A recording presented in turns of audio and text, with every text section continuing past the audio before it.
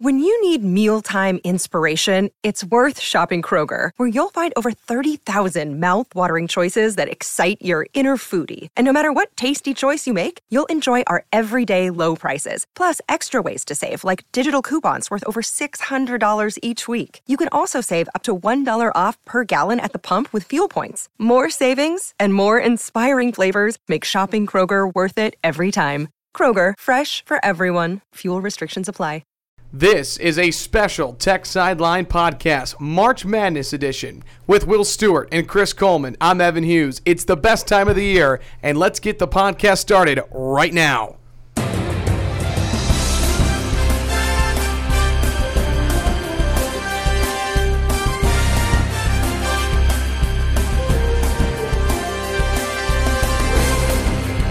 And with that, the best open you could possibly have for the month of March. Welcome in to this special Tech Sideline podcast, March Madness edition. So great to be with all of you, as it is maybe one of the best weeks in all of sports. Again, with Will Stewart, Chris Coleman, I'm Evan Hughes, recording from TSL's high-tech studios in the Virginia Tech Corporate Research Center. Guys, how are we doing? I'm doing well. How are you? I'm well. Will Stewart? It's a beautiful day in the neighborhood. Seriously. Yes, it is, and it is a great week for college basketball as March Madness, the NCAA tournament, gets underway on Thursday. This podcast is going to be a shorter one, but all focused completely on Virginia Tech in their third consecutive NCAA appearance. We'll be breaking down their matchup against St. Louis, looking at the rest of the field. We'll be getting predictions, thoughts, everything you need to know about Virginia Tech in the tournament. You're going to get it right here on the Tech Sideline podcast, which, of course, is proudly presented by the Fisher Law Firm, Virginia's trusted DUI and traffic defense firm, dedicated to defending individuals charged with traffic-related offenses. From their offices in Blacksburg and Roanoke, the Fisher Law Firm handles cases throughout the Commonwealth of Virginia. To date, the firm has defended more than 30,000 people charged with moving violations. For a free consultation, call anytime, day or evening, toll free at 1-800-680-7031. Again, that's 1-800-680-7031, or email them at info@fisherlegal.com. Quickly, because there's a lot of fun things to talk about. I do know we do want to briefly touch on the ACC tournament. Took place last week in the state of North Carolina. Hokies fall in a heartbreaker in overtime to Florida State. Don't want to harp on it for too long, but Will, I'll let you get the first thought on it. So I enjoyed going to see it in Charlotte. I like the Coliseum, Spectrum Center, I guess they call it. I thought attendance was pretty good. The games I was there for, I caught the NC State UVA game, so of course a lot of NC State fans there. The day before, I believe, was NC State and Clemson. So, the ACC tournament gets a bad rap because they say, the first few rounds are dead. Not really. I thought they were pretty exciting. And the other thing I wanted to add is that I hate losing to Florida State in basketball. I absolutely despise it.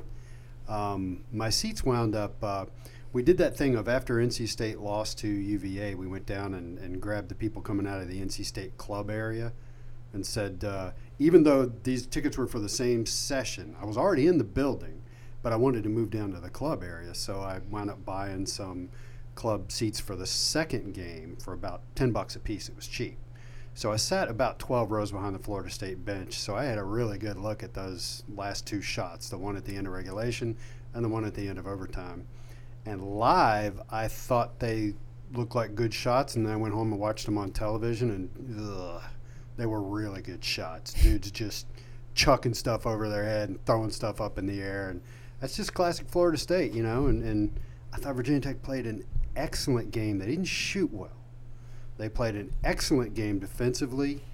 They had them right where they wanted them. Then Carey misses a free throw with 10 seconds, 18 seconds left to go. And Nikhil misses his shot. And, of course, Florida State took advantage of it. So a little stat for you. Virginia Tech went 4 of 18 from three-point range, I believe. 4 of 19. Missed their first 12 and then went 4 out of 7. 4 of 19, and then UVA went something like 5 of 23. So Tech and UVA went a combined 9 of 42 from three-point range against Florida State. Yeah, two teams that can really shoot. Yeah, I think Florida State's size gets in people's heads. They just don't look the same. I don't think Tech shooters look confident. I don't think UVA's shooters look confident. And I don't know, I'm sure Duke didn't shoot all that well from three-point range either, but they don't need to. I don't know. Florida State's had bigger teams. That backup center they've got, is like 6'9" or 6'10", and he plays the majority of their minutes. I mean, Kabengele, I believe. Yeah, Kumanja only plays like 15 minutes. Right. And, Kofor's their power forward. He's 6'8". They're not as big as they normally are. Tech's faced bigger teams, honestly, this year. But I just think, I don't know, Florida State always beats Tech. I tweeted after the game. Actually, Beatty liked my tweet. I said if Tech shot 100% from three-point range, Florida State would find a way to shoot 101%. Yeah. Honestly, though, the ACC tournament, no team with 7 players, unless they get a double bye, is going to have a chance to win the ACC tournament. I think we could have prolonged our exit by a day. Yeah. But it would have been unlikely. Maybe even 2. Maybe UVA wouldn't have played that well against Tech. Yeah, maybe. I don't know. But with that extra day of rest, though, that they would have had. Yeah, and so I read somebody said Florida State's built for tournament basketball. They're right. They are. They're playing, 10 or 11 guys at one point. I'm pretty sure it was against Florida State. No, yeah. They took all 5 guys off the floor at once and brought 5 guys in. Absolutely. They can bring in a whole new team. I mean, if you can do that. Well, 5 seniors, yeah. One reason I know a lot of Tech fans really wanted that win over Florida State, except for the obvious reasons, as you guys said, about Florida State having Tech's number, it seems like, is the fact that it seemed like Virginia Tech was playing for a 4 seed if they had beaten the Seminoles, which ended up not mattering. Which they got anyway. And I actually feel bad for Florida State.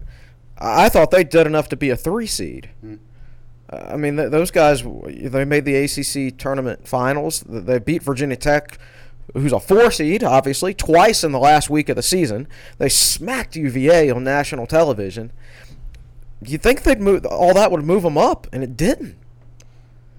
So I thought that was kind of strange. I thought they were deserving of a 3 seed. I thought it was favorable seeding for Virginia Tech, and this segues into talking about the NCAA tournament. Lenardi's like, I don't know if canary in the coal mine is the correct usage in that case.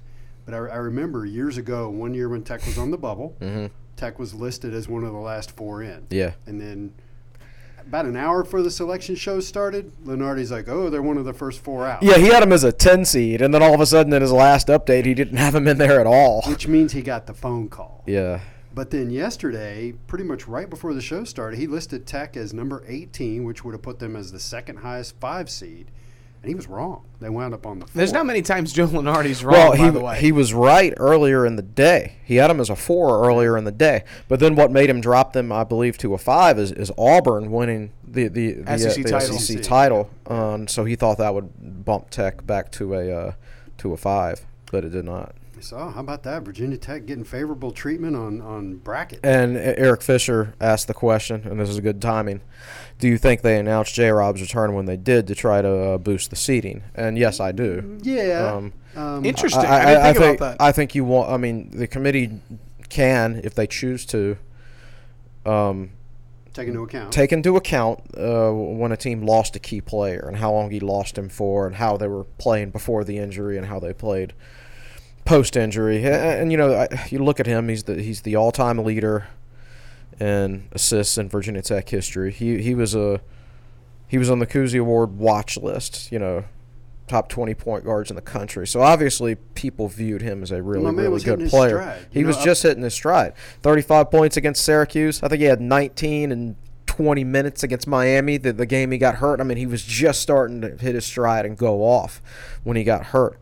So, yeah, they look at how good of a player he is and say, Virginia Tech went 7-5, and all 5 of their losses were really close, and they were all against Quadrant 1 opposition. I mean, that would have been probably 2 or 3, maybe 4, best case scenario maybe, 4 more wins if he had played. So you're talking about, it would have cost Virginia Tech seeding. Would they have been a 4 seed? Would they have been a 3 seed? Who knows? It depends on a lot of things. I mean, they probably would have gotten the double bye instead of Florida State, in my opinion, and maybe having that extra day. Maybe they beat Florida State, and maybe they do end up against UVA. Maybe UVA has that horrible shooting game against Virginia Tech instead of Florida State. Who knows? So I do think that Tech. It was strategically announced. Yes, it was strategically announced. I mean, I don't think they timed the medical look at his foot Right. for Selection Sunday. But once he passed it, I thought, yeah, they Well, I think they did. Buzz said last week at the ACC tournament during an interview, he was, or was it? I don't remember when it was. It was last week. He was like, "We've been taking pictures of his foot," I think, and what they meant was X-rays, or maybe he said that on Tech Talk Live. I don't remember, but anyway, he said we're gonna he'll have another evaluation on Sunday, and my mind went to, oh, that makes a lot of sense. If they get news out there that he's playing before the selection committee makes their final decisions. So I guess that puts it as late as possible, but in time. But in time, and you know the selection committee, I mean, there are still a few basketball games that are being played on that last day, so they've got 2 or 3 different brackets out there. What if this team wins that game? What if this team loses that game? And the Big Ten had a lot of implications. That was the last game. You're absolutely right. And the SEC title game did, or at least we thought it did. Yeah. But then you've also, every now and then, you've got a situation like Justin Robinson's. And, I bet the committee probably said, okay, you know what, under this scenario, Virginia Tech's a 4 seed. If it comes out that he's going to play in the NCAA tournament, then we're going to give them a 4 seed. But if there's no announcement, we can't assume that he's going to play. We're going to give him a 5 seed. So I do think it pushed Tech over the line. That's just my personal opinion. I could be wrong. Now, let's recap the day yesterday. And for those that maybe did not watch the selection show and are maybe getting all their news here, as you've heard, Justin Robinson back for the first time since January. He tweeted out a picture saying, "I'm back." Yeah. And then Coach Williams tweeting a picture, he's back. And so that got generated a lot of enthusiasm on social media. And then the selection show, Tech was one of the first 4 teams on the screen. I mean, that happened quick. That happened that's quick. Not 2 years in a row. I know it was 2 years in a row because last year Villanova was the number 1 overall seed, and then we were in the 8-9 game. So we were literally the second game announced last year, and it might have been that way 2 years ago also. But wasn't last year the year where they listed all the teams in alphabetical order first? And then started doing the brackets? No, last year it would have been Villanova was on the top right corner of the bracket, so we would not have been. But they always do the number 1 overall seed first. But UVA was the number 1 overall. Were seed they the last number 1 year. overall seed last yes. year? Oh, okay, Yes. okay. So they were in the makes top. the UMBC Okay. story all that more remarkable. So maybe it was 2 years ago when it happened. Yes, the It was so Wisconsin quick. matchup Yeah. was the Boom, boom. Yes, in the Yeah. East in the Okay. 890. So Okay. But at any rate, it was the big celebration at Castle Coliseum. Some great pictures up on Tech I was going to say, we sideline. got some great pictures, and there's a couple of cool pictures where you can tell they've just put Virginia Tech on the screen, and Buzz is coming out of his seat, and Robinson's coming out of his seat, and Beatty's coming out of his seat. Buzz is up way before everybody else. Yeah. It was almost like he expected that. Yeah, it was kind of weird. You can see that in that picture. He's out of his seat. And I kind of had a weird feeling, like a lot of people had Tech in San Jose. Yesterday. So when I saw Mississippi State come up as the 5 seed, I'm like, man, if we're going to be a 4, this should be a really good. right Yeah, here. right. Well, I think you see, I was a little surprised Mississippi State was as high as a 5. So I think to your point, yes, I mean that made sense to see Tech as a 4. Right. And I think when you look at the day as a whole, I mean, I'm going to ask you guys because the 2 storylines is Tech is a 4 seed playing St. Louis first. Justin Robinson's back. You went to bed last night. What were you more excited about out of the 2 big storylines of the day? Being a 4. Yeah. Yeah. Got so used to that 8-9 line, Oh. And then even when Tech was a 5 back in 2007, the matchups were horrible. Yeah, they had to get matched up with Illinois. Southern Illinois first, and Illinois wasn't any good, but they were a tough were a matchup for grinded Tech. out half-court team. Which was not good for Tech back then, and so Tech did make their way past Illinois, but then they had to play Southern Illinois, who was just a much, much better version of Illinois. Yeah. And they had already beaten Virginia Tech in the regular season. Yep. So that was a tough matchup from that perspective. But, 3 of the last 4 times Virginia Tech's been in the tournament, they've been in the 8-9 game. So they've really had no great chance to advance past the opening weekend of the NCAA tournament. I was excited about it because the number 4 seed wins, I believe, 79% of the time in the first round. Or the 12 seed upsets a 5 seed, Correct. Fairly regular basis. Only about 20% of the time, which is 1 out of every 5. 1 out of every 5, which means it doesn't happen every year, right? On average, Right. it happens once every 2 years. So it's just much less of a chance because that 13 seed a lot of times is like a St. Louis. St. Louis at this time last week was 19-12. All right, And they were the 6th seed in the A10 tournament. All right, not the ACC tournament. They were number 6 in the A10. 10-8 in the A10, 19-12 overall. Just a completely mediocre basketball team. They don't even shoot 60% from the free throw line. They have no skill. Wow. Yeah, they're one of the worst. They're Yeah, next to yeah. last, right? I mean, this is not a skilled team. Now, they're tough and tenacious defensively and et cetera, et cetera. And Travis Ford is their head coach. And, yes, I know they beat Virginia Tech last year. I don't know what to tell you. A broken clock is right twice a day. I mean, the Tech is not going to lose this game to them this year, in my opinion. I don't see it. But beyond that, I love the 4 seed. It's the highest ever. The first round matchup looks really good. Second round matchup will be Liberty or Mississippi State. Yes, we know, everybody, that anything can happen. But if you want to sit down and make a bracket up that looks favorable, that's it. Yeah. After all these years, guess what? That's it. I'm Yeah. satisfied with the way it went down. Let's see how it plays out. I mean, this is the first time. Now, the last couple of years, I was happy to make the NCAA tournament. The last couple of years, after so many years of not making it, this year, once it became obvious we were in there, I became obsessed with seeding, Right. and not just necessarily seeding because you can get a good seed, but like Tech didn't do, but the matchup, and this is the only time in my life where I felt good about getting out of the first weekend. The only time of my entire life. Yeah, the Sweet 16. I am 36 years old. Yeah. So one thing I want to do, because I think you're right. People are going to say, "Oh, it's March. Anything can happen." That's 100. I mean, anything can happen. And St. Louis is a 16, won the A10.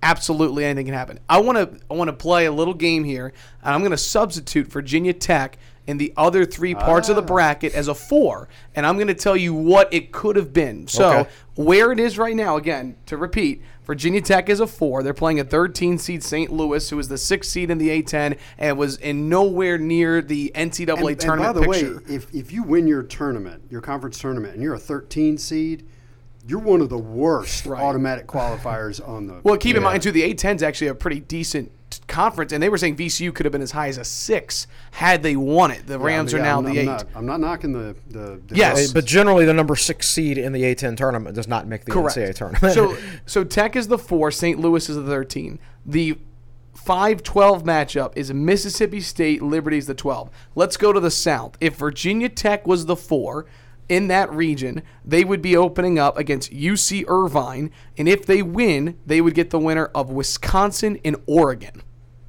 yes, Okay. yes. See, This is horrible. This idea. now see that, or I see the Pac-12 stinks, but at the same time, Oregon they just won the Pac-12 tournament. They're heating up. They hammered Washington. So UC Irvine won 30 games. Right, Right. and Wisconsin, while I think a good team, I don't think they're the Wisconsin that Virginia Tech played 2 years ago. So that's one of those things where, maybe you do see a 12 seed in the second round, but a Power 5 12 seed, Right. So we go to the Midwest. If Virginia Tech was the 4 in Midwest, they would be opening up against 13th seed Northeastern. Who they've already smashed. Yeah. Yeah. Then if they win, they'd get the winner of Auburn and New Mexico State. I have no opinion on New Mexico State, but the Auburn thing. Right. Then if they were in the West, they would take the place of Florida State here. So they would open up against Vermont, and Vermont is one of those. And where's that game at? Hartford? It does not say on here. It's in Hartford, I'm pretty sure. And So Florida State's reward for a 4 seed and making their huge run is to go all the way play all the way in Connecticut, where it's going to be filled with Vermont fans. And then if they win this again, keep in mind if Virginia Tech was in that spot, they would play the winner of Marcus Howard and Marquette or Ja Morant and Murray State. No. Right. So, again, it took me a couple minutes to get here, but just laying out the scenarios. Personally, going off what you're saying, I think that this could not have worked out any better for Virginia Tech. I think for getting past the first weekend, it couldn't have gotten any better for Virginia Tech from that standpoint. I think as you go around and look at the brackets and you go through the exercise you just went through, look at the 5s. Which 5 got the best bracket? Which 6 got the best bracket? Which 3? It's really nice if you go through that exercise and your team had the most favorable matchups. You're right. And so I think Tech has a very favorable matchup as far as getting out of the first weekend. I think they have the worst matchup as far as if you want to make it past the Sweet 16. Because Duke is waiting. Because right? because as the last 4 seed, we will get the number 1 overall seed. So which is Duke. I'm going to run through the East region real quick and just a couple of highlights, and then we're going to dive into a little bit more St. Louis. We'll focus on Mississippi State and Liberty quickly, and then we'll get ready to wrap it up and call it a podcast. So Duke is the number 1. Interesting 8-9 matchup of VCU at 8, and then a 9 seed in UCF. UCF's got that guy Taco Fall, who's 7'6". So I'm intrigued to watch that against see him match up against Zion Williamson if that happens. So the parents realize that their kid's gonna grow up to be athletes or 7'6". I'm gonna name my kid Taco Fall. So, and then just a couple of other interesting things. You've got Maryland as a 6, LSU as a 3, and then Michigan State, a team that many feel are underseeded and maybe were deserving of a 1, is a 2. So that's what the bracket as a overview looks like. But let's dive into the St. Louis matchup. We both talked about it. Everybody, they 6th seed in the A-10 tournament, a team that was trailing in the quarterfinals against the Richmond Spiders, who struggled mightily this Awful year. Team. Yeah. Won by, I believe the final score was 71-68 in that one. Then they go to the semis. They end up knocking off VCU. Big win. Correct? That was... Hold on. Nope, I have that wrong. I don't think they knocked I off apologize. VCU. You're right. I've got it in my article from last night on the TSL homepage. Which you can go to techsideline.com. You should. And then they get to the title game and they play St. Bonaventure, which was St. Bonaventure was the 4 seed. So they got to the title game and got to play the 4 seed. And the 4 seed in the A-10, you're just not going to see 4 NCAA quality teams coming out of the A-10. So they got to play a team that in their conference title game that. St. Bonaventure's okay, but they're outside the top 100 of the net and Ken Palm and all that. So it's not. Now at the same time, they crushed the number 2 seed, right? They whipped Davidson. So their path again. So their first round matchup, number 11 Richmond, 71-68. They trailed the majority of the second half. Yeah. And then came back and won that one. Number 3 seed Dayton, 64-55. Semifinals, number 2 Davidson, not a bad team by the way. This is probably their best win of the tournament, 67-44. They actually blew out the Wildcats. Yeah. But then number 4 St. Bonaventure, 55-53. They struggled big time from behind the arc, and they were down big in the first half, and then climbed their way back in the second half. So a team that knows how to win with their backs against the wall. Well, sure. they know how to that week. Now go back. Well, you don't have it pulled up right now, but there was a stretch in their schedule earlier this year where they lost 4 A-10 games in a row and 5 out of 6. And you're sitting there like, okay, what's the real team? The one that went 10-8 over 18 games in the A-10, or the one that went 4-0 in 4 games? One thing to keep in mind, in late December, they lost to Florida State 81-59. Lost to Pitt. They lost to Pitt by 2. They did beat Butler. That's a decent win, even though they're not in the tournament this year. And then again, they've lost to Richmond this year. They've lost to Davidson, Rhode Island, St. Joe's by 30 this year. St. Joe's is not good this year either. Right. So this is a team that clearly just hit their stride for a week and found a way to get into the tournament. Yeah. So when they beat Virginia Tech, not early this year, but early last year, the 2017-2018 season. First of all, I like that the vast majority of guys on Tech's current team played in that game, and they remember losing to St. Louis. I remember St. Louis just going inside over and over and over, and just physically dominating Tech. Yeah. I don't know how many of their guys carry over, and Chris, you've done the research. I don't know either. About what do they shoot from three-point range?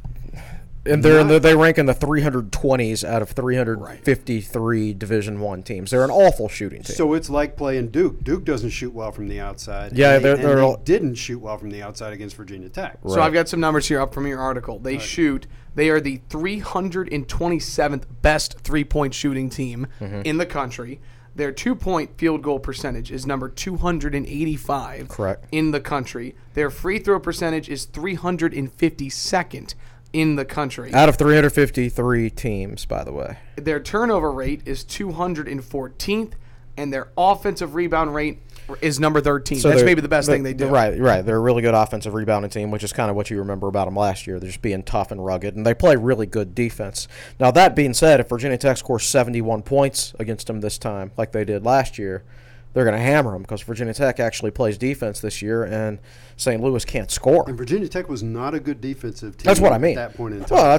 Well, that's exactly what I mean. It's nowhere close. I mean, they hammered Tech by getting the ball inside, and nobody can get the ball inside on Tech anymore. Florida State couldn't get the ball inside at Virginia Tech. I mean, Virginia Tech beat Florida State like 24-8 in the paint or something like that. Yeah, so they're going to prevent St. Louis from getting the ball in the paint if they play like they've played all season.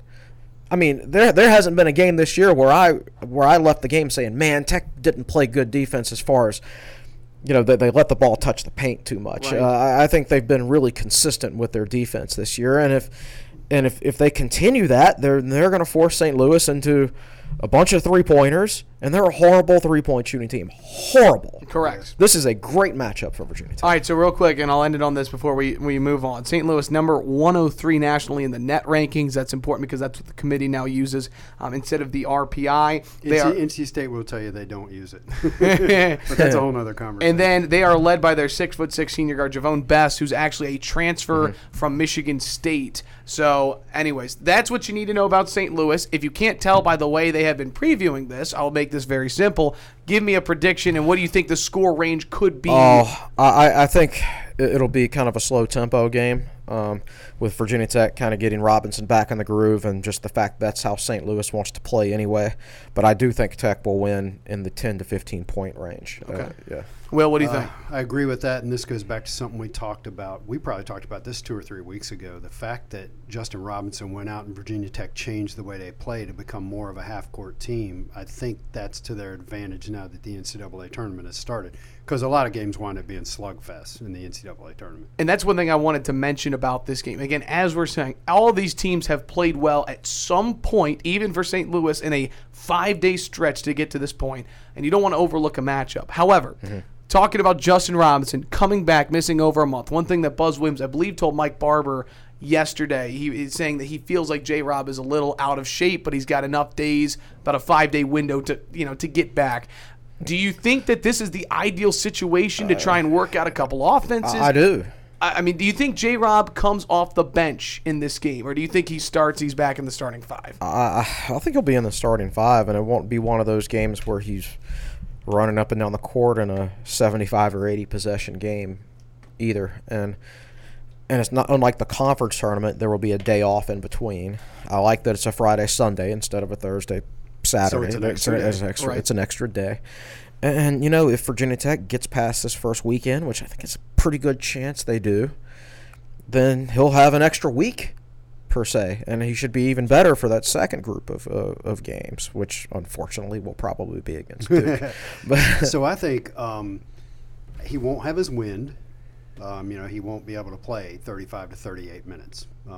The other thing that's going to go on in his head. Does he trust his foot? Can he? He has a well-earned reputation for driving hard to the basket. Is he still going to be able to mentally do that? Probably not right out of the gate. How many games is it going to take? Is it going to happen fairly quickly?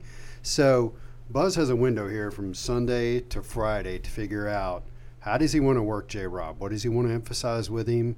And the great thing about Buzz is he's very good at the psychological part of things. Absolutely. Yeah. So, it's going to be really interesting. I hope that somebody asks Buzz. I don't think we're going to be in San Jose, but I hope somebody asks Buzz, what have you done with Justin Robinson this week to get him ready to play mentally and physically? And Buzz loves answering the mental questions. Those are his favorite. So what is something real quick, CC, and then we'll take a break and we'll look at Mississippi State Liberty. What does a practice schedule or just the week look like for Virginia Tech leading up to their Friday night game in San Jose against St. Louis? I guess every team does it differently. I'm sure Tech will probably fly out. Oh, gosh, I guess they'll fly out on Wednesday. So they'll practice here Monday, Tuesday, maybe have an early practice on Wednesday and then fly out and then probably go in and get a shoot-around. And I know they'll have an open shoot-around or whatever on Thursday that fans can attend. I think it'll be. I think at this point in the season, you know what you're going to do.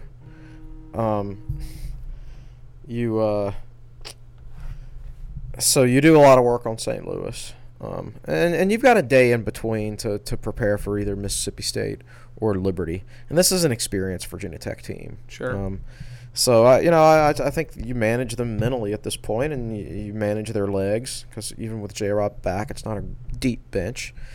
There's not too much else you can teach this team. They already know how to play, so just manage their legs and manage their emotions, and I think you'll be good to go. Last question before break. Will any cause of concern in your mind at all about playing on the West Coast in California and the times different? Any cause for concern at all about that? So 10 o'clock at night Eastern out there, right? No, I don't have It'd concerns. be 7 o'clock out there, 10 Yeah. o'clock here, because it's the same for everybody else. I mean, Mississippi State will have 1 hour. St. Louis, I guess, will have 1 hour. And Liberty's got the same. Liberty's got the same as us. I think I don't like the pod system, where where the East teams region are. you could end up playing in San Jose. I think that's a little bit silly. Yeah. Somebody made a joke on Twitter, and I agree with it, that if Virginia Tech and Liberty win, they should fly back and play the second round game in the Berglund Center in Roanoke. In Roanoke. Well, all right, we're going to step aside for a break. Of course, you're listening to the Tech Sideline Podcast special edition focusing on the NCAA tournament. It is the greatest time of the year. It is March Madness. We'll step aside for a break, and when we come back, we'll take a look at Mississippi State and Liberty, two of the opponents that Virginia Tech could face in the round of 32 in the NCAA tournament. This is the Tech Sideline Podcast, proudly presented by the Fisher Law Firm. If you have received a DUI or other traffic-related offense, the road ahead can seem uncertain. Here at Fisher Law Firm, we have a team that is with you every step of the way. We have the experience that comes along with having defended more than 30,000 criminal and traffic cases statewide, and the expertise to get the job done. Call anytime, day or evening, for your free consultation or a complimentary copy of my book. Don't forget to ask us about our free appeal guarantee. To learn how we can help solve your problem, check us out at FisherLegal.com. This is Jonathan Fisher, class of '98. Let's go Hokies.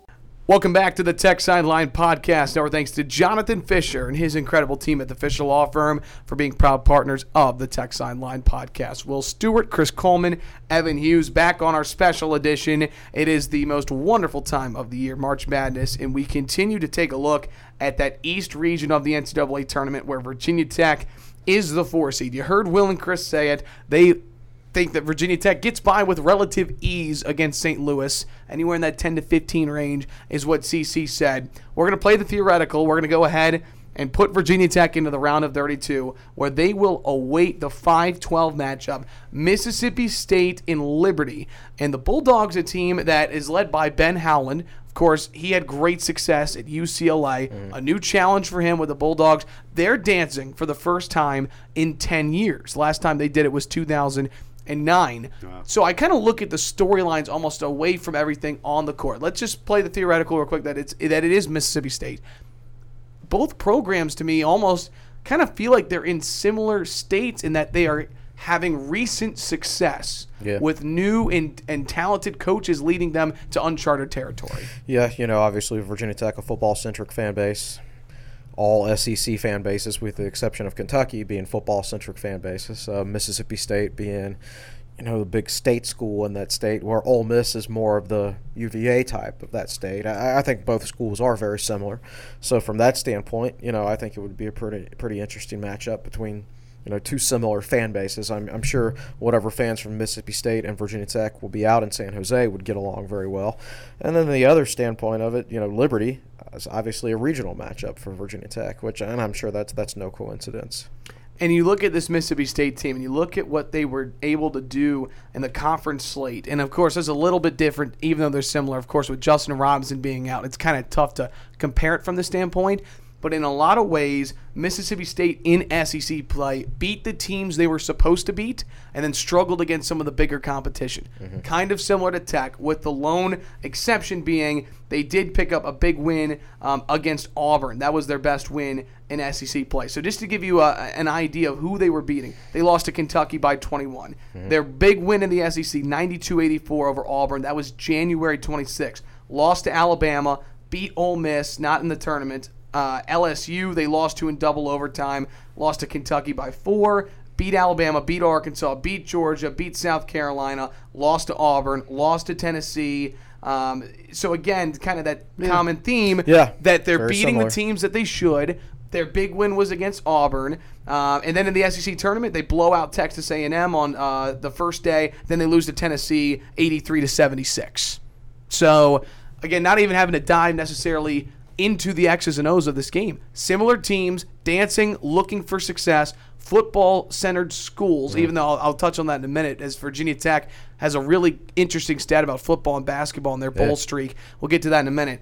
But to me, this just has a lot of similarity if it's that matchup in round of 32.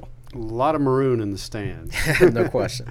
And then if it is Virginia Tech and Liberty, two teams squared off back in November in an exhibition. The Flames are a 12 seed. They won the A-Sun in their first year in the conference. They're in the Atlantic Sun now? How did I totally miss that? Yeah. See, I forgot about that. I was thinking about that because last year Radford University beat Liberty at home to advance to the NCAA tournament. Right. And then Liberty's winning somebody else's conference tournament, and I missed it too. They changed conferences. Yeah, well, are they going to be in the Atlantic?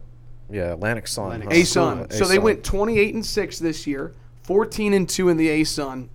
They were 16-1 at home, 11-3 on the road, and then Virginia Tech Liberty played November 4th for the Hurricane Relief Exhibition game in Lynchburg. Hokies won that 86-70. Of course, exhibition games are exhibition games, but just to give you an idea, so there's familiarity for Virginia Tech if they play the Flames. Yeah, there's familiarity, and quite frankly, there's more talent for Virginia Tech. Isaiah Wilkins had a big game, I believe. That's when people really started hearing about him, and I think he had 14 or 16 in that game, and then he scored 21 a week later in the season opener. I think that's an interesting matchup. I think I haven't really had a chance to look and see what all the prognosticators are saying, but that is a possibility of one of those 12-5 upsets because Mississippi State, from what I can tell, just doesn't play a whole lot of defense. I think if you look at some of their scores and look at their Ken Palm metrics, and like I said, I haven't done my complete research on them, but they just don't. I believe they've struggled defensively this year, from what it looks like from the outside looking in. So, I mean, I just keep going back to where if you ask me, would I go back and redo yesterday in hopes of getting better draws or anything? No chance, because this is the best Virginia Tech could have gotten. So there you have it. I have So to sneeze. that's all right. I was about to save you there. So again, that's the 5-12 matchup. If Tech wins, that's going to be on Sunday. Do we know what time? Probably 7 o'clock, 9 o'clock. I've got the bracket in front of me. Probably it does not say. Yeah, I don't. It's amazing how many brackets out there don't say where the games are and when. Well, I don't think the Sunday matchups are set until after the first days, or the times are not set until after because they don't know who's going to play. So they're going to put the most interesting games on. True. Which I actually don't like. Now let me get this complaint in really quick. All right, Virginia Tech is the higher seeded team. They should have the advantage of 2 extra hours of rest, not Mississippi State. Mississippi State gets the 8 o'clock game. Mississippi State Liberty gets the 8 o'clock game. Virginia Tech gets a 10 o'clock game. So Virginia Tech will, if they get past St. Louis, they'll be playing a lower seeded team again in the second round, but that lower seeded team will have an extra 2 hours. Yep. Didn't think about that. But that's for it's TV. Not, it is a full day's rest in between. It's not like it's an ACC tournament. Correct. I still don't like it. Let's do this quickly.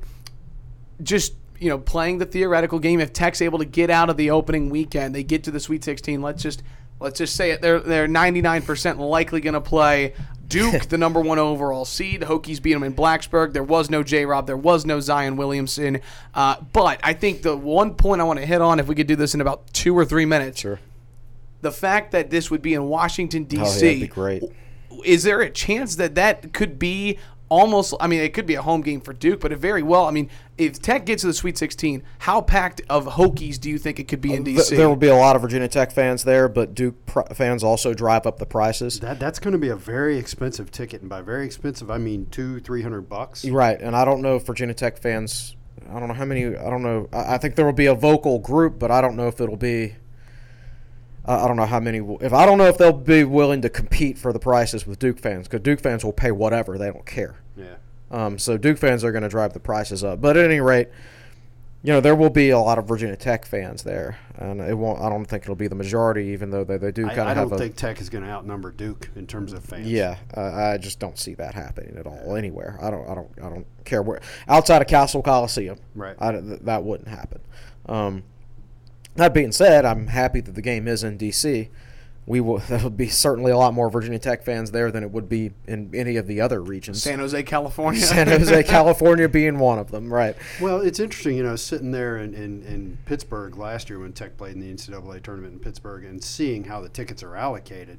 There's just each school only gets the section behind their bench. And right. That's it. And that's, 1,000 seats maybe? A few Right. hundred? And then you got to buy a all right, so that would be the Sweet 16. We'll have more time to talk about that and recap everything on next week's podcast. Spend about 3 to 4 minutes here closing out the podcast here on TechSideline.com about a couple of rumors that have been going around in the last week or so, and that has been Buzz Williams' names connected to the Texas A&M potential opening there in College Station. Your thoughts on the rumors and just about Buzz Williams' names being linked there? Well, they go back to last year, and every single source I've talked to in the past year says, yeah, he's interested, and yeah, he's very interested in going back to Texas. I mean, he grew up 2 to 3 hours from Texas A&M. He coached there as an assistant for 3 years. So it's always been a concern. They have tremendous resources, right. as you know. They're arguably the richest school in the country, them in Texas. And, I heard after his first year at Virginia Tech, when the Texas job came open, he was very interested in the Texas job then. So the state of Texas is very intriguing to him. That's where he's from. Similar to how if you're a Virginian and you lived in Texas, the state of Virginia, let's say you coached at Texas Tech and you're from Richmond and the Virginia Tech or UVA job came open. Yeah. It's one of those things. So for fans that don't know the history, fill in that a couple of Buzz's assistants wound up. Yeah, Texas A&M. they did, and Shu has since resigned. So Jeff Reynolds? Jeff Reynolds is still there. Was Jeff the DBO here? He was. So he's the DBO, Director of Basketball Operations, and he went to Texas A&M this year as an assistant.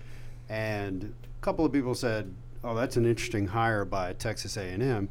But no, Jeff Reynolds, even though he was, quote, just a DBO, unquote, here at Tech, he does have some X's and O's chops to him. Absolutely. That's why they hired him. Yeah. So that was a good hire. And Isaac Chu also went there. Chu is no longer there. But that's some of the conversation that was going on at the end of last year was some of Buzz's assistants leaving. Steve Rockefort later left also. Yeah. So there's been some traffic of assistants under Buzz going to Texas A&M. Yeah, and he hasn't adequately replaced them, in my opinion. He just promoted Devin Johnson from basically an administration player development role to assistant coach. He has no recruiting experience. Right now, there's just not a lot of recruiting/evaluating experience on Virginia Tech's coaching staff, and that's why we saw the 2019 class. Well, quite frankly, there were 3 committed players to the Tech's 2019 class that eventually will go play in the Big South. Right, because our evaluations were so bad. Yeah. And so Buzz had to scramble. So we had to scramble, and I think we scrambled and signed a decent class under the circumstances. But I don't think we're back to recruiting like we were early in his tenure. Like as soon as he got here, he brought in Seth Allen, Zach Ledee as transfers. He brought Ahmed Hill, a top 50 player, with him who would sign with him at Marquette. And then the next year, he signed his top 3 targets, Justin Robinson, Chris Clark, Kerry Blackshear. The next year, he goes out and gets Ty Outlaw, the best JUCO shooter in the country. And since then, he's signed 1 good player per class. Alexander Walker, obviously, and then Nolly. And, you see what's happened with Nolly. And I like Isaiah Wilkins, but Buzz was getting his A-list targets early in his tenure. And in this past year's class, in some cases, they were more like C-list targets. And I don't mean that as disrespectful. What I'm saying is they didn't get Virginia Tech offers until late because they missed out on so many of the guys that they offered early. Those are just facts. So recruiting isn't going as well now, and I don't know where I was going with that. But here's where I was going with it. At the end of his tenure at Marquette, made the NCAA tournament his first 5 years. His 6th year there, their talent bottomed out because he hadn't recruited well at the end of his tenure. And they didn't even make the NIT. They went 17-15 or something like that. Lost their last 3 games of the season.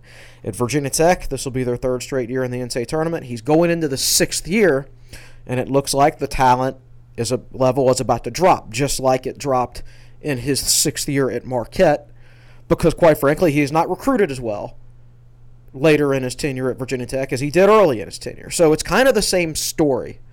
So I don't even know that if he's that type of coach where he's really focused in recruiting his first few years at a job and then he gets bored maybe and doesn't quite make the right assistant coaching decisions and the recruiting drops off, do you sign? I mean, he's done a great job, don't get me wrong. But what if we don't have the talent in the next 2 or 3 years to make the NCAA tournament no matter who our coach is? So do you give him a raise to $3.5 or $4 million to coach an NIT team when he struggled to recruit? I don't know. I don't know if it's in Virginia Tech's best interest to really up the ante here. To exactly. Texas A&M levels. Right. Like I think he had, I think Marquette, they struggled his last year, and they didn't have a lot of talent early in Wojo's tenure, and now he's dug them out of that. So I don't know. I think he's done a really good job, but I also have questioned over the last year or so the fact that his name gets thrown out there, whether he does it or somebody else, for jobs every year, whether it's Texas or Texas A&M or Oklahoma State or Ohio State last year or whoever, that does hurt recruiting after a while, and it damages the fan bases, especially a fan base like Virginia Tech that's used to loyalty from their head coaches. And it's very difficult for a fan base to get all in when they think they only have a guy for a little while. Right, when they think he's got 1 foot out the door. Yeah. So sometimes it's better to go ahead and make that break. So part of me, yes, does want Buzz back because I think he's the best coach in Virginia Tech history. Oof. No question. No argument here. He's an excellent He's an elite coach. He's a good cultural fit. He understands people. He understands how to put a team together with guys that have good chemistry and really like each other. I love the guy. He gets them to play consistently. Gets them to play which is hard. That is a gift at the college level, football or basketball. Absolutely. To get a team to play hard. It really is. But I also see enough signs where it might be time for both parties. He might need a fresh start. He might be one of the not every coach is like Frank Beamer that's going to be successful in one place for 30 years. I mean, so many coaches move on from school to school after every 5 to 6 years, just like normal people do in normal jobs. Honestly, I mean, they feel like they need a fresh start. They feel like they've done all they can do, and maybe they get bored. I don't know. So I'm not going to be upset about it either way, no matter what happens. I like that the Virginia Tech fan base is engaged again. One of the things I remember about the end of the Seth Greenberg tenure was when Seth got fired, our boards blew up. People really cared. They had been watching good basketball for about 6 years. They hadn't been in NCAA tournaments, but from the very beginning in 04-05, Tech finished 4th in the ACC. Then they had a down year, and then they were up there playing good basketball for years, and people got engaged. And I remember when Seth got fired, man, that created a lot of activity and energy. And then 2 years later, that was just gone. Yeah. And looking at our message boards just the last I texted Chris late last night, looking at our message boards just recently. I went over to the TSL football board last night. It was full of a bunch of basketball posts because people accidentally went over there. There's just not a lot of activity on our football board right now, but there's a lot of activity around basketball. People are very excited about the program. So if Buzz does wind up going to Texas A&M, Witt's got and I trust Witt to make a good hire. I'm not saying it has to be a splash hire like Buzz was. I think, and again, we need to cut this podcast off. We could talk about this for an hour. I have a lot of thoughts on this. But, and the things Witt's probably learned in the last few years. But the program's in a good place right now to make a good hire And, I'm just appreciate what Buzz does. If he goes, I'm not worried about it. And I would counsel everybody to really enjoy what's happening in the NCAA tournament and try not to think too much about what's next. I agree with all that. And, we've heard that Texas A&M has offered anywhere from $5.2 million to $6.5 million. We've heard crazy numbers. And Tech pays Buzz about $2.5 million. It's about $3. It's about $3 now. But still. There's no way Virginia Tech can match that. And they shouldn't, actually. Right. They make less than half, or maybe about half, as Texas A&M does every year in revenue.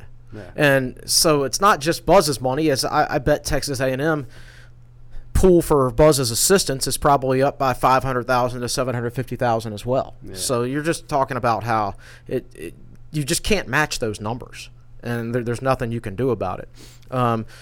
So don't spend a lot of time worrying about it. Just it is what it is. Enjoy this team. Here's what I'm hopeful. Whether Buzz is Virginia Tech's coach next year or not, what I really hope is he's changed the expectations of the fan base. I'm not necessarily saying this as a criticism, although maybe I am. The NIT, I can't really phrase this delicately, so I'm not. Y'all, get over it. All right, yeah, I know Virginia Tech won the NIT in 1995 and 1973, and that was really special. But these days, the NIT doesn't matter. Nobody watches the NIT. Seth Greenberg made one NCAA tournament in 9 years at Virginia Tech, and our fans were mad when he got fired. At any other Power 5 conference school, that's completely unacceptable. All right, so and now that we've made 3 NCAA tournaments in a row, I hope our fans have forgotten about the NIT, that it even exists. There are certain years where the NIT is good. The NIT would be good next year for a young team, but you should never sit around and celebrate making the NIT, because as time goes on, it's kind of like, the Independence Bowl was big when we first made it, right? There weren't as many bowl games back then, and Tech hadn't made 19 bowl games back right, then. and Tech hadn't made a bowl game since '86. But now that the tournament has expanded, to 68 or whatever it is now, and the fact that so much TV coverage is given to the NCAA tournament, you even see some teams decline in NIT bids these days. You do. It just doesn't matter. So I hope that Buzz and 3 straight NCAA tournament appearances has upped the expectations of the fan base, where they no longer consider the NIT a success. All right, so I'll close with this question before we wrap up. I know we're over. Do you think that you're talking about the excitement of that Coach Greenberg had when he was here and the fans? Do you think there is a different kind of excitement with the fan base now than there was with Coach Greenberg here? I'd say yes. It's a different kind of excitement. It's a different kind of excitement. Buzz is not Seth would always grab that microphone and talk to the crowd and write letters to the Collegiate Times, but Buzz isn't like that. Seth did a little more personal marketing to the fan base. Buzz has his brand, but if you watch his videos, it's got his own personal brand emblem on there. His brand is portable. Right, it's portable. Right, there's not a single Virginia Tech watermark on any of his videos or anything like that. It's a Buzz Williams watermark. It's his own personal brand that he's built, and his Buzz's bunch and his team coach Buzz. It's not team coach Buzz at Virginia Tech. It's not Buzz's bunch at Virginia Tech. All this stuff, like Will said, is portable. He had all this stuff at Marquette, and then he just moved it to Virginia Tech. And he always says we when he does interviews after games. He doesn't mean we Virginia Tech. He means we as a coaching staff. Right. Now, let's be clear. This is not a criticism. It's not. It's an observation that you can respect and admire the job that Buzz has done coaching. I think it's phenomenal. It's amazing. Every time Virginia Tech calls timeout to set up a play, I elbow the guy next to me. I'm like, watch this. This guy can do this. And it's a joy to watch his teams play. But there is a connection there that was never quite established and is missing. And that is. So moving forward, that is an opportunity for the next coach to excel in an area where Buzz, as much as we love him and like to watch the show, never really excelled. Man, I'm talking about him in the past tense. I should not do that. Real quick, any questions you want to get to before we sign off? Anything? Oh, Thanks to let's everybody see. watching on Facebook, listening on our. I was asked how much. We covered everything in here. Yeah, I was Okay, asked how questions. much Justin Robinson is going to play, and You man, I covered don't that. know. What do you think about Duke VT meeting in Sweet 16? I think it's cool. I also think Zion Williamson's the best player in the country. As good as Justin Robinson is, he's not the best player in the country. I despise the hype over Zion, but I actually watched Duke and watched him Watch him twice against this week. Syracuse. He went 13 of 13. I can't My count the number of God. times I just went, holy cow. He's a real humble guy too. Like I know the The media guy plays attention hard. He plays hard. I enjoy watching him play, and he's not like a Grayson Allen like Duke player where you don't like him. Like I actually genuinely like the guy. I mean, is he? And again, we don't want to go on and on about this, but all the one and dones they've had, is he the best? You can certainly make the And I'm argument. not saying will it I don't translate know to if the NBA. who knows how it'll translate to the NBA. I'm not an NBA scout, but I think out of all those guys, he's the best college player that I've seen. And you see these days college football players skipping bowl games. And, he said it the other day. He's like, there's no way I was skipping the ACC tournament or the NCAA tournament. I mean, I'm on this team. Yeah. And good for him. well, we told Chris because he's got a bunch of work to do. So does Will. We'd only do 45. We did 55. So thank you for sparing the extra 10 minutes. With it being a special week, let's close with this. What's going on TechSideline.com? What's different about this week? Oh, man, we're going to have – I'll get out a column about the tournament later. We'll have a preview. Spring practice starts tomorrow. That was an eye roll from Chris. I thought spring practice started Wednesday. It starts the 20th. maybe Today's it's the Wednesday. 18th. But But there are 2 spring days practice this starts week at- where we can go to practice at 8 a.m. So, Yay, 8 a.m. yeah. So translation, a lot of content on TSL this week. Yeah, the usual. Yeah. Which is why I don't think I can go to San Jose, honestly, because I'd have to leave on Wednesday to get there in time, really, for media sessions on Thursday, and it's hard when you're trying to cover 2 different sports at the same time. Yep. Well, Oh well. great week for Tech Athletics. It is an exciting week. We hope you enjoy the NCAA tournament. Of course, we'll have great updates, as we always do, on our Twitter page during the game. Be sure to follow us at Tech Sideline. Great content on our message boards. Great content online, TechSideline.com. We opened the podcast with the March Madness theme song. We're going to close the podcast. CBS knows their music, man. That is going to do it for this special edition, March Madness edition of the Tech Sideline Podcast. For our founder, Will Stewart, our managing editor, Chris Coleman, I'm Evan Hughes. Enjoy the tournament. We'll talk to you next week right here on the Tech Sideline Podcast.